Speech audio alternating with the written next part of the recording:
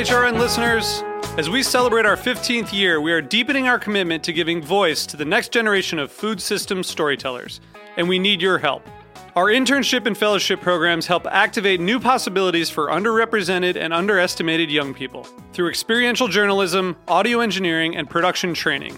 Through these unique programs, HRN helps food equity stewards build essential workforce readiness skills that expand their potential and foster economic mobility. Please consider supporting these critical programs. And with a minimum donation, you can be entered to win a dinner for two at an amazing restaurant in one of 8 cities and tickets to a concert at a great venue in one of those cities.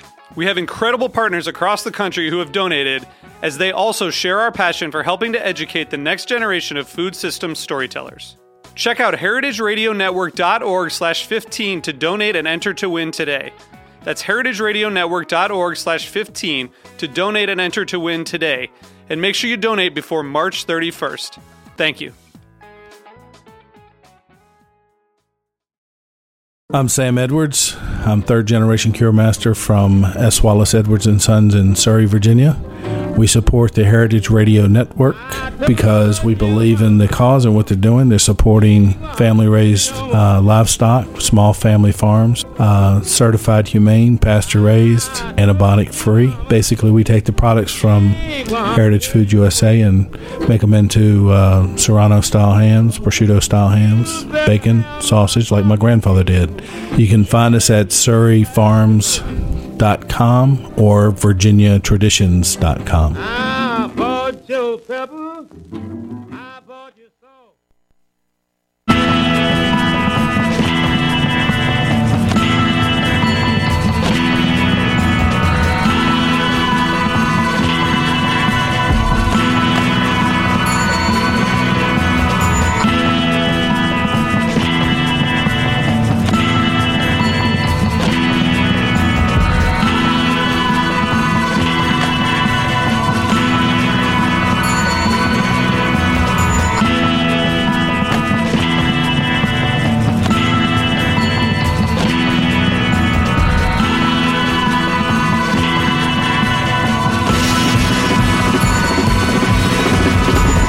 Hey, and welcome to the Food Scene on heritageradionetwork.com. I'm your host, Michael Harlan Turkel.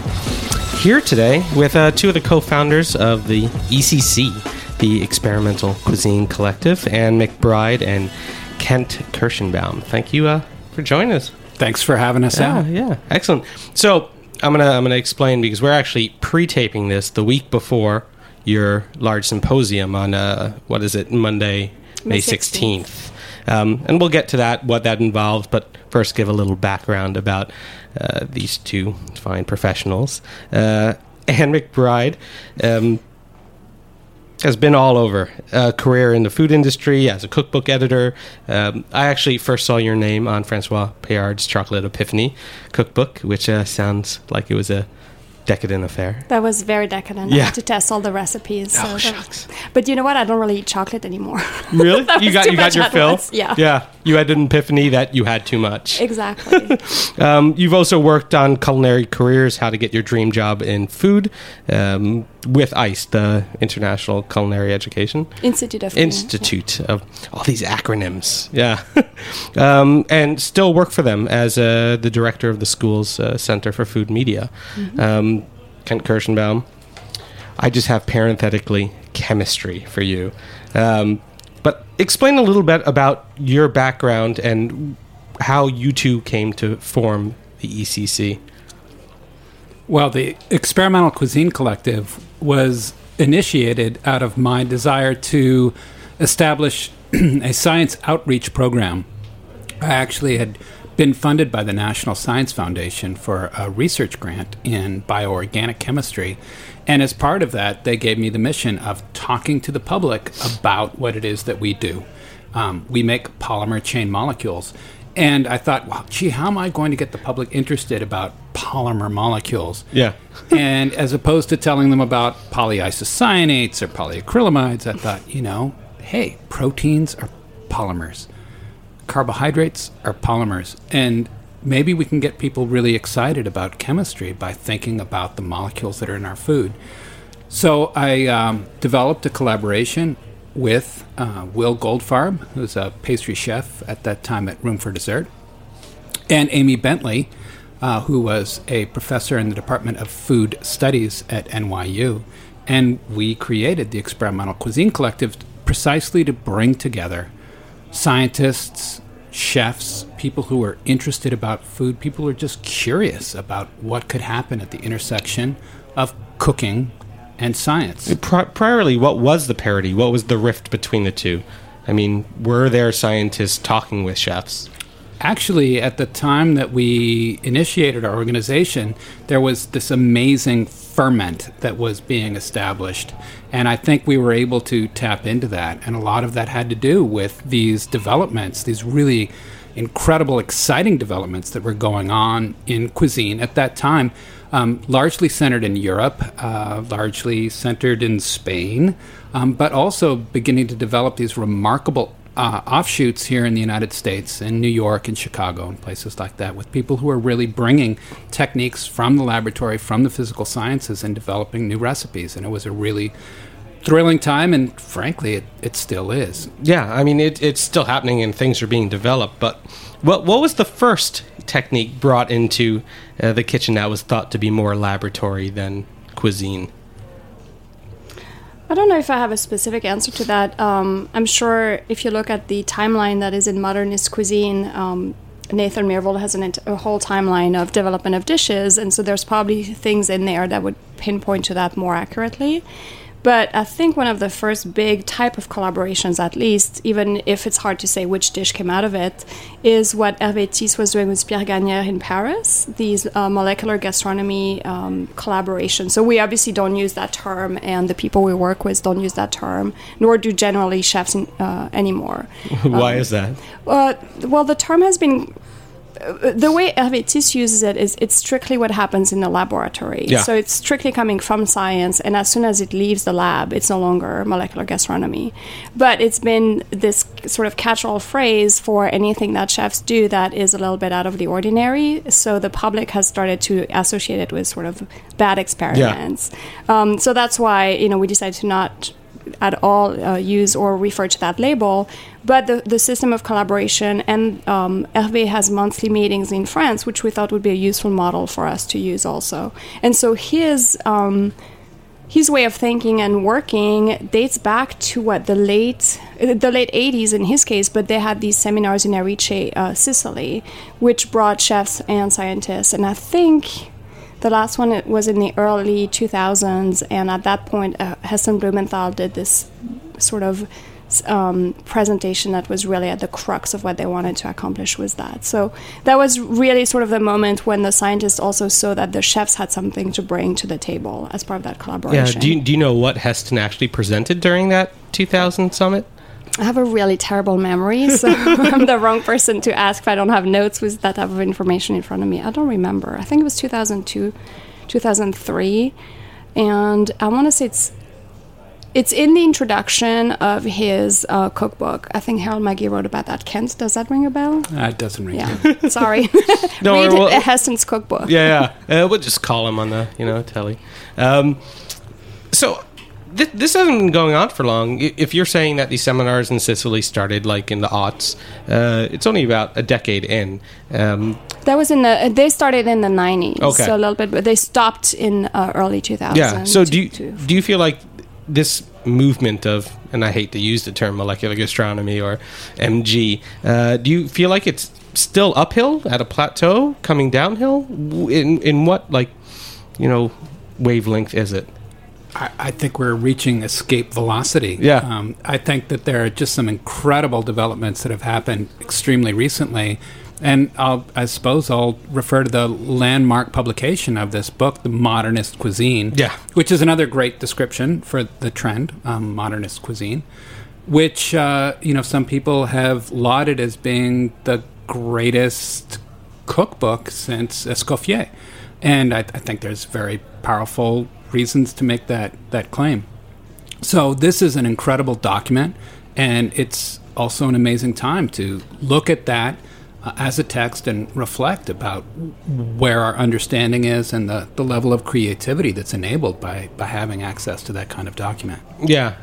What do you think were some of the more moving passages in the book? I know it's like this, 6-book compendium, thousands upon thousands of pages, but there must have been some pinpoint things that were the most moving. Which of the 2,400 pages Yeah. moving Yeah. the most? Thanks, that's a great question. Yeah. I've been spending a lot of time with it, and I can't answer that clearly because there's so much, in a sense. I guess the way everything is so approachable is probably sort of it's a global comment on the book, but the way it is made, it's expressed so clearly and in a way that is so approachable is probably what has moved me the most, because its uses are endless. It's really, you can bulk at the price, but you pretty much never need to buy any other book to have all the answers you'll need, in my case, to write about food, for example. So it's mostly that. It's the fact that, Kent was just talking about the term modernist cuisine. The way Nathan explains why he called it is, I think, the clearest explanation anyone has given of why they picked a certain term. Now, will it stick and will others sort of accept that umbrella? I'm not sure. But at least his definition is very clearly out there. In a way that Hervé is also, but his is a little more difficult to understand, whereas Nathan's is pretty obvious. Yeah. Well, I mean, do you feel like that was lost in translation? Because, Hervé and Pierre being French and Nathan being at the forefront of the American, version of molecular, whatever you call it. That's possible in terms of the French intellectual processes don't always translate well into English in a variety of fields. So I don't know. I think there's a maturity that has come with that type of food. And so to continue a little bit on what Kent was talking about, for me it's almost a normatization of modernist or experimental cooking that has taken place, where it's still climbing, but it's reaching new people who are accepting of it. It's no longer just a pocket of people doing. You still have people like Ryan Ackett or Heston Blumenthal, Jose Andres and his team, people who are doing just very experimental and very, very unique and provocative food. But a lot of people have also realized you can just use techniques that come of that and knowledge that comes of that and the creativity process and use that for your own much simpler food.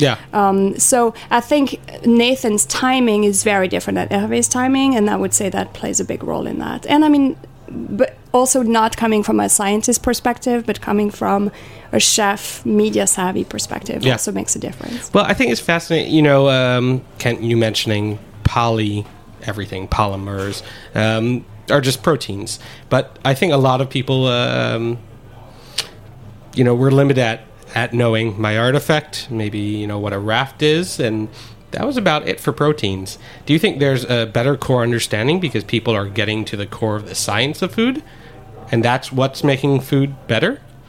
Oh, absolutely. I don't think we'll ever be able to point to any one approach or any one field as being the critical element for making great food.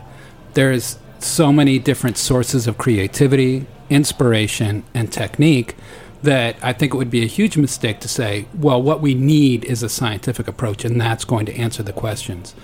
But there's no doubt in my mind that a lot of the understanding that we've been developing as we take perhaps a reductionist approach or just think about things on the level of molecules or on the level of physical processes has really enabled some advances that are unanticipated, and not because things are so complex, but because sometimes things are actually fairly simple when you break them down that way. Just thinking about making a hard-boiled egg. What happens when we cook a hard-boiled egg at 62 degrees, at 63 degrees, at 63.5 degrees Celsius? I think that kind of approach is very simple, but it leads to some really great advances in taste, in texture, and in terms of reproducibility. How do you boil an egg? How do I boil an egg? How do you personally boil an egg? I got to admit that although I advocate for accuracy and reproducibility, when it comes to my own kitchen, I tend to be extremely haphazard, and I have very little temperature control at all. I'm sort of limited by my tools at home. So I'm not going to tell you how I make an egg. How idealistically, in a utopian kitchen. Oh, so what you would have is a constant temperature bath with a precise thermocouple that is attached to a device that can regulate the temperature of your bath to within 1/10 of a degree Celsius. And you would set that bath to be 63 degrees or 63.5 degrees, and you would simply place your eggs into that bath, and you would be able to confidently predict exactly what the texture is going to be of that egg. There wouldn't be any guesswork about, how long you need to have it in boiling water. You would be able to generate the texture that you want exactly. Yeah. Well, it's fun. You tap on consistency, replicating. Let's think of this in like a housewife's perspective. I've been seeing, the home sous vide machine, and now there's a home, I think, immersion circulator. Do you think these things are making cooking more efficient for, I wouldn't call them the layman, but the Midwestern housewife? I think there is this great potential for it to do exactly that. I think with these pieces of equipment that are now seen as being exotic, we're probably in a very similar situation to where we were with the microwave oven, 30 or 40 years ago. It's like, ooh, microwave irradiation. You're going to make the molecules in my water spin around. I only hope that was the actual pitch for the microwave, too. And now we take our microwave for granted. It's in, basically every kitchen, and we just throw stuff in there, press the button. Hey, I'm going to zap it. No problem. I think that, other, pieces of equipment that we see as being exotic now, like a circulating bath or a sous vide piece of equipment, I think could be a standard piece of equipment in our kitchens in the not too near future. Other things, I hope actually will always be seen as being exotic, like a rotary evaporator. The centrifuge, I don't know. But, it's interesting to see these kinds of things make the transition from being really exotic or having to be like really savvy to be able to use them to become fairly commonplace. Yeah. Well, and if you think about this home sous vide machines that are $400, basically the price of a KitchenAid, can you really say it's exotic at that price point? If you can walk into your nearest Williams-Sonoma or Target and buy something. Yeah, I think you're right. I think maybe it's not exotic. But here's the other side of the coin. It's like we're still trying to figure out what the microwave oven is good for. There's still like a bunch of open questions about how best to cook vegetables in a microwave, and people are still learning new things about that. And I don't remember what happened when the microwave became... I'm from Switzerland, so I was there when microwaves became sort of essential in your kitchen, and I don't remember there being a lot of chefs involved, but I'm wondering if in this case, especially being in a culture now that is so chefs heavy, if the fact that chefs are cooking this way makes makes a sous vide machine more appealing, because you want to do what you just saw on Iron Chef or something like that, or what you're seeing in magazines, rather than the microwave, which no one is using, at least admittedly in recipes, other than maybe to melt chocolate, which I recommend. Yeah. I think aside from, I haven't owned a microwave in years. The only things I used it for were melting chocolate and melting butter, maybe reheating coffee. I felt like I didn't need a device for those three things, and I can do those alternatively with what I already had, but... It's funny you mentioned seeing it on television, because I don't think I've ever seen a microwave on Iron Chef. But conversely, I've also never seen a centrifuge. Do you think that will start being more apparent, in media, on television? What are the actual uses of the centrifuge in your applications? So we just ran into Dave Arnold here on our way into the container, and he actually spent some time in my lab, and he showed me some great things that he was able to do with the very high-speed centrifuge that we have in my laboratory. he made this amazing clarification of lime juice and also horseradish juice that he told me was not really possible with with other techniques. Yeah, so you don't have to deal with gelatin. You don't have to deal with the time of inversion. Like, just use pressure and speed. And yeah. I think that they've come up with some other really great methods for clarification in the past couple of years, but that centrifugation is definitely a really great technique. I mean, we routinely use it when we're interested in separating out subcellular organelles. Yeah. And similarly, it's a great technique to use when you're dealing with juice. So I'm assuming you can't have an intern hold something and spin around really quickly to clarify it? Ooh, we have one right now. That'd be tempting to try. It's like that dizzy bat race. Just maybe not the best idea, but because I think that could be an example of an instrument where the price point is a barrier to wide use, even in the professional kitchen. I don't know, Kent, you probably know more than I do in terms of those costs. Yeah, I think that initially we just begin to wander around the lab and grab these incredibly expensive items and see what we can do with them, and then we begin to figure out, okay, like, do we really need to get up to 20,000 G? You know, what can we do with lower speed? Could we develop a hand-cranked centrifuge that can do a lot of the same things? And frankly, you can actually get a hand-cranked centrifuge that can get you some pretty impressive G-forces. So sometimes you just need to with the right intern. Right. Yeah. Excellent. We're going to take a quick break and maybe explore some other expensive equipment to put on your covet list. You've been listening to The Food Scene on heritageradionetwork.com. We'll be right back.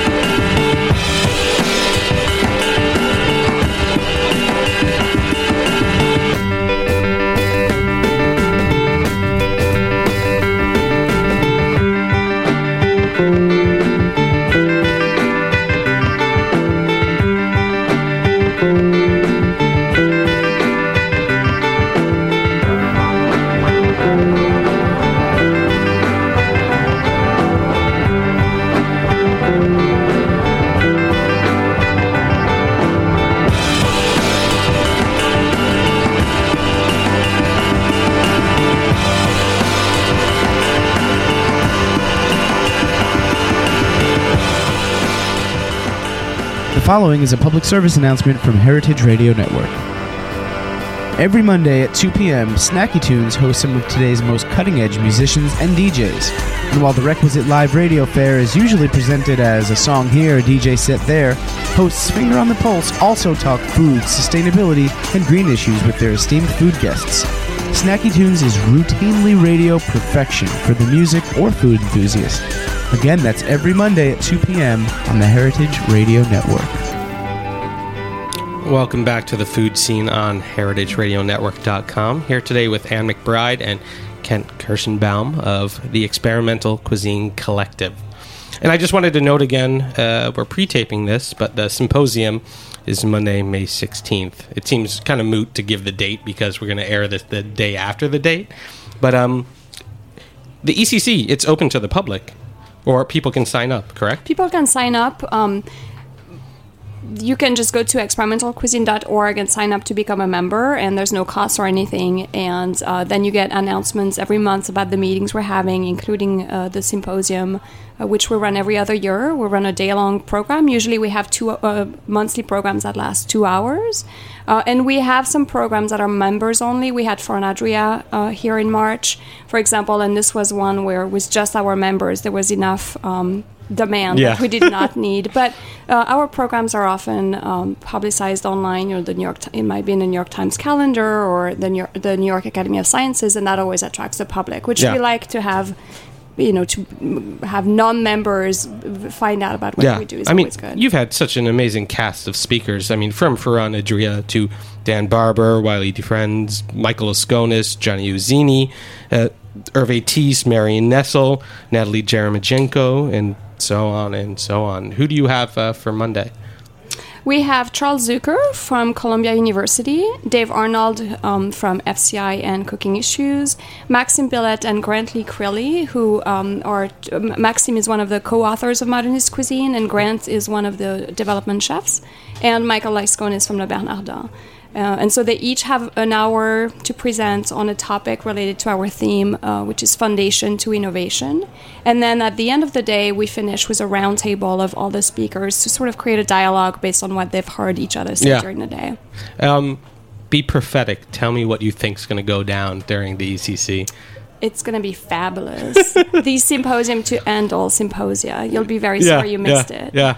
So I'm glad we're doing it prior, because the ECC is just going to become this supernova after that day. Exactly. Yeah. No, I mean, in all seriousness, I think one of the key points we hope to emphasize is that, which is often forgotten by people who get sort of overly enthusiastic when they see what they can do in the kitchen. They don't realize that the people who are actually masters at being very creative really have strong foundation. So that's why we decided to pick this theme a little bit. But like, hey, let's have these people who are really at the top of their field and have them say, well, it didn't just happen in one day. Yeah. And here are some foundations that are essential to remember. It's good. You need to know the basics to transcend the basics, or to know how you can improve on them. Yeah. I mean, that's what these molecules are. I don't think you can get any more basic than that. So, I mean, talk about setting foundation. Get to the core, the most elemental, thing of food. A funny transition back into expensive equipment. So far from foundation, I didn't want to lose sight of. We talked about the centrifuge. We talked about Rotovap really quickly, and Polyscience develops a lot of these very interesting tools for the chef and now home chef alike. The anti-griddle. Have you played around with that much? No, Yeah.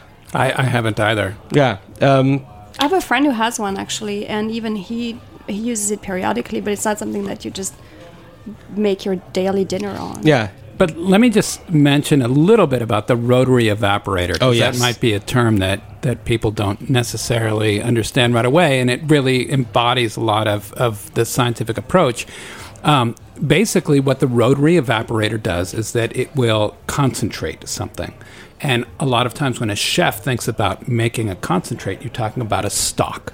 So you would take some kind of extract, like a beef extract or a vegetable extract, and you would boil it to reduce the volume and concentrate the flavors. Well, that makes sense traditionally, and it makes sense practically, and it's been very successful. But as a chemist or a physicist, that's not necessarily the thing that makes the most sense to us, because as we really heat something up, okay, we're concentrating the flavors, but we're changing them as well. Yeah. And a lot of the molecules that create flavors, tastes, are temperature sensitive. So isn't there a better way to concentrate these things than heating them up? There is. You can actually boil something, not by increasing the temperature, but by reducing the pressure. Mm-hmm. And you are able to volatilize the components, drive off the water, for example, by reducing the pressure, by applying a vacuum. And that's what the rotary evaporator does. It spins a flask under reduced pressure and concentrates what's in there. And you can make fantastic reductions or stocks just by using the rotary evaporator. Or liquors and eau de vie. Oh, yeah. Well, absolutely. Hydrosols, all those fun things. It's a form of distillation. So if you want to create something with a kick, that's a great way to do it, too. It's funny thinking of lowering pressure, more towards a vacuum. I always related back to why airplane food sucks. Because you're in this other pressurized atmosphere, or eating on top of a mountain or higher altitude, that, flavors aren't as intense and poignant, because it's the exact opposite effect. Rather than reducing and concentrating a flavor, you're actually at a place where your taste buds are tasting less, in a sense. Is there the opposite too? Something that instead of pressurizes, depressurizes? So the rotary evaporator reduces the pressure over something, and the opposite of that would be essentially using like a crock pot or a pressure cooker. And you can take something like an autoclave, which can heat something up and pressurize it, and you can try making new recipes using something like that. Yeah. I haven't heard of as many successes with the autoclave, but certainly the pressure cooker is something that we're all familiar with.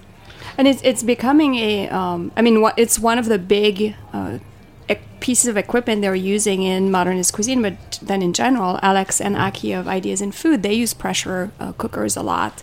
And that's been one of those, it's something you can pick up for less than $100. Even I have one that's probably $40 or $50. I don't know and it was one of those pieces of equipment that my mom used all the time when I was growing up, and that just became so passé and uninteresting because they were also dangerous. But now it's the hot piece of equipment to have in your kitchen. So I think it's allowed us to rediscover what we can do with something that is very simple, from stocks to vegetable purees to cooking beans in no times whatsoever. Yeah. So it feels like a lot of this is about efficiency too. I mean, it's very analytical that a scientist would come in and tell a chef, well, why are you doing that? Because you're lessening its effect and yield. What other techniques have recently been found out that, I wouldn't say we've been doing wrong for a long time, but that we've, streamlined? Well, let's talk about efficiency then. Yeah. What's an efficient way to heat something? Probably putting it over a gas range and cranking up the flame. Again, good reasons for doing that. It's been very effective. There probably are better ways, and there are. How would you cook something on a plane? You're not going to put it over a flame, but maybe we could think about bringing an induction cooktop onto an airplane galley and really cooking something on board, or a submarine, or a small yacht. And the induction cooktop, we actually had a presentation at the Experimental Cuisine Collective explaining the physics behind induction cooktops, and once again, initially seen as being exotic, but now the prices of those are coming way down. You can get an induction cooktop for about $100 now, I believe.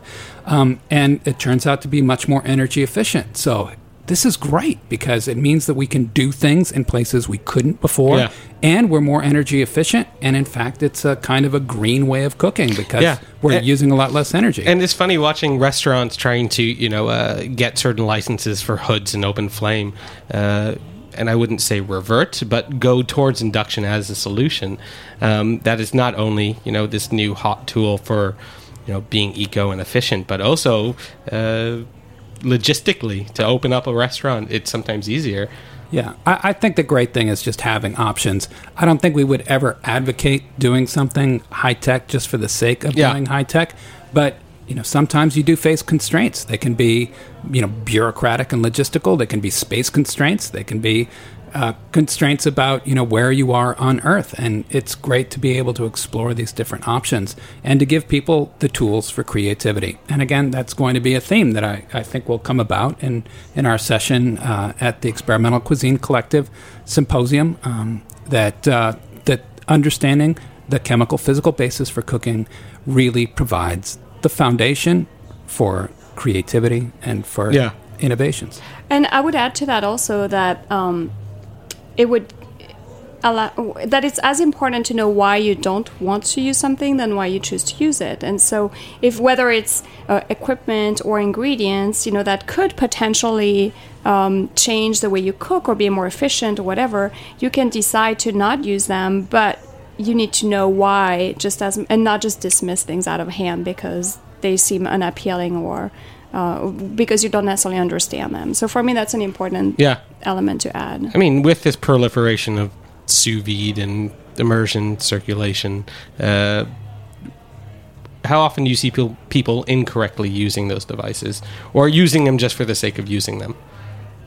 Well, I think in restaurants particularly now, it would be hard to use them incorrectly if you're doing things by the book, because you need to have a plan in place that is approved. Yeah. So I'm sure no one is using anything. No, everyone's HACCP approved. Yes. Exactly. Yeah. So I just went around and took a poll. Everyone's cool. but I'm sure that we're very, very privileged in New York that you have access to so many people who have been pioneers of using different techniques and equipment, and so you can sort of learn. You can stage. You can go spend a day with Dave Arnold. He'll explain a lot of things to you. But if you are in other parts of the country where maybe all you have is books and websites, it might be a little more challenging because you might not feel supported in your. And we get emails like that at the ECC. People saying, "Well, how do I start a collaboration with a scientist around my area?" Because no one necessarily comes out and say, "Hey, I'm a scientist. I would love to work with a chef right now." But if you start digging and having conversations, so. The point is that even if you're not quite sure how to use things properly, ask around, and you'll find people willing and able to help. Yeah, that's why we're here. Get educated. There's a lot of great tools, a lot of great resources for creativity. There's a lot of great ways to fuck yourself up. Oh, yeah? People might wonder, why wouldn't I want to take a big tank of liquid nitrogen onto an elevator? There's some very good reasons. You should find out why. Yeah. Do you have a specific example of why not to bring liquid nitrogen onto an elevator? Yeah, because if it falls over and it cracks a hole into the container and you fill that elevator shaft with nitrogen, you're going to have a hard time breathing. There it is. Heed that warning. I think everyone just sees it as, smoke and mirrors, but it's pretty noxious, toxic smoke and mirrors sometimes. So get a foundation, get a handle on these things. Speaking of, certain things like liquid nitrogen, those very, in vogue elements. What do you foresee as new in vogue, cooking techniques and elements that we haven't discussed? I never really know how to answer those questions because I feel like it's not, I'm not a trend predictor or anything like that. I feel like there's so much to understand to the today that I kind of like doing that rather than being predictive. So I'm not quite. No, I don't really know. I think there's just so much to learn from a book like The Modernist Cuisine that there's enough in there to keep us busy for quite some time without thinking about the next new thing. Yeah.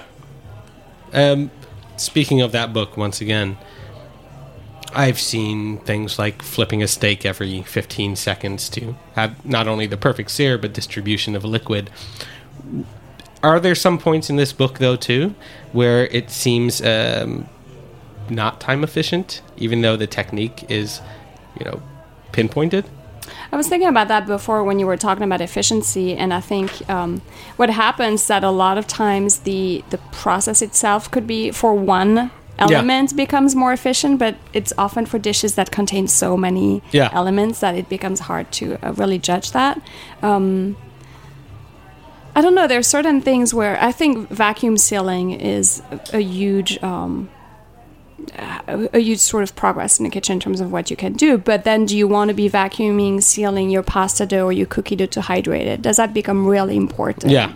So this is where I don't know necessarily. Like, what percentage of improvement do you need to see to decide that a method is better for you than another? I mean, I am really interested in those variables. Like, is there enough of a taste difference to prove the worth of a process? Well, even just the way to make a hamburger in Meerwold's book, The Modernist Cuisine, I think it would probably take you 3-4 days if you were starting from the beginning to actually make a hamburger according to the way he sets out. And I think it'd be the kind of thing that you might really want to do once, and if you're in that mindset, more than once. But it's sort of like the same kind of process I went through when I made gefilte fish from scratch for the first time. I learned a lot. I'll never do it again. There was not enough of a payoff from the gefilte fish that I could get from Russ and Daughters or from the gefilte fish that I could get out of the bottle from Manischewitz. Yeah. But I learned a lot. And I think that there is just a real value in developing that understanding. Yeah. I mean, just doing it once is sometimes enough of an experience. Yeah. And I think if anything, that maybe that is the next thing, to sort of really, not re-engineer, but really understand everything that goes on beyond, in foods and tools like a pressure cooker that are pretty quotidian, but how can we really make the best hamburger ever, or things like that. And maybe you will, I doubt that if you make every element of the modernist cuisine burger, you'll ever make them all again, but you would probably take some components and reuse those, and so that's always valuable. Yeah. So sometimes it's the little things. Exactly. And that seems like true slow food, a 4-day burger. I mean, like, the new definition. Excellent. Thank you both for being on. Looking forward to being at the symposium on Monday. And being that you're going to miss the symposium Monday because it's airing the day after, still check out the Experimental Cuisine Collective for future inspiration and foundations. Annie, Kent, thank you again for being on the food scene. Thanks a lot. Thank you. I'm your host, Michael Harlan Turkel, and just a thank you to Jack Inslee, our producer. Hope to have you back here next Tuesday at 3. Ciao.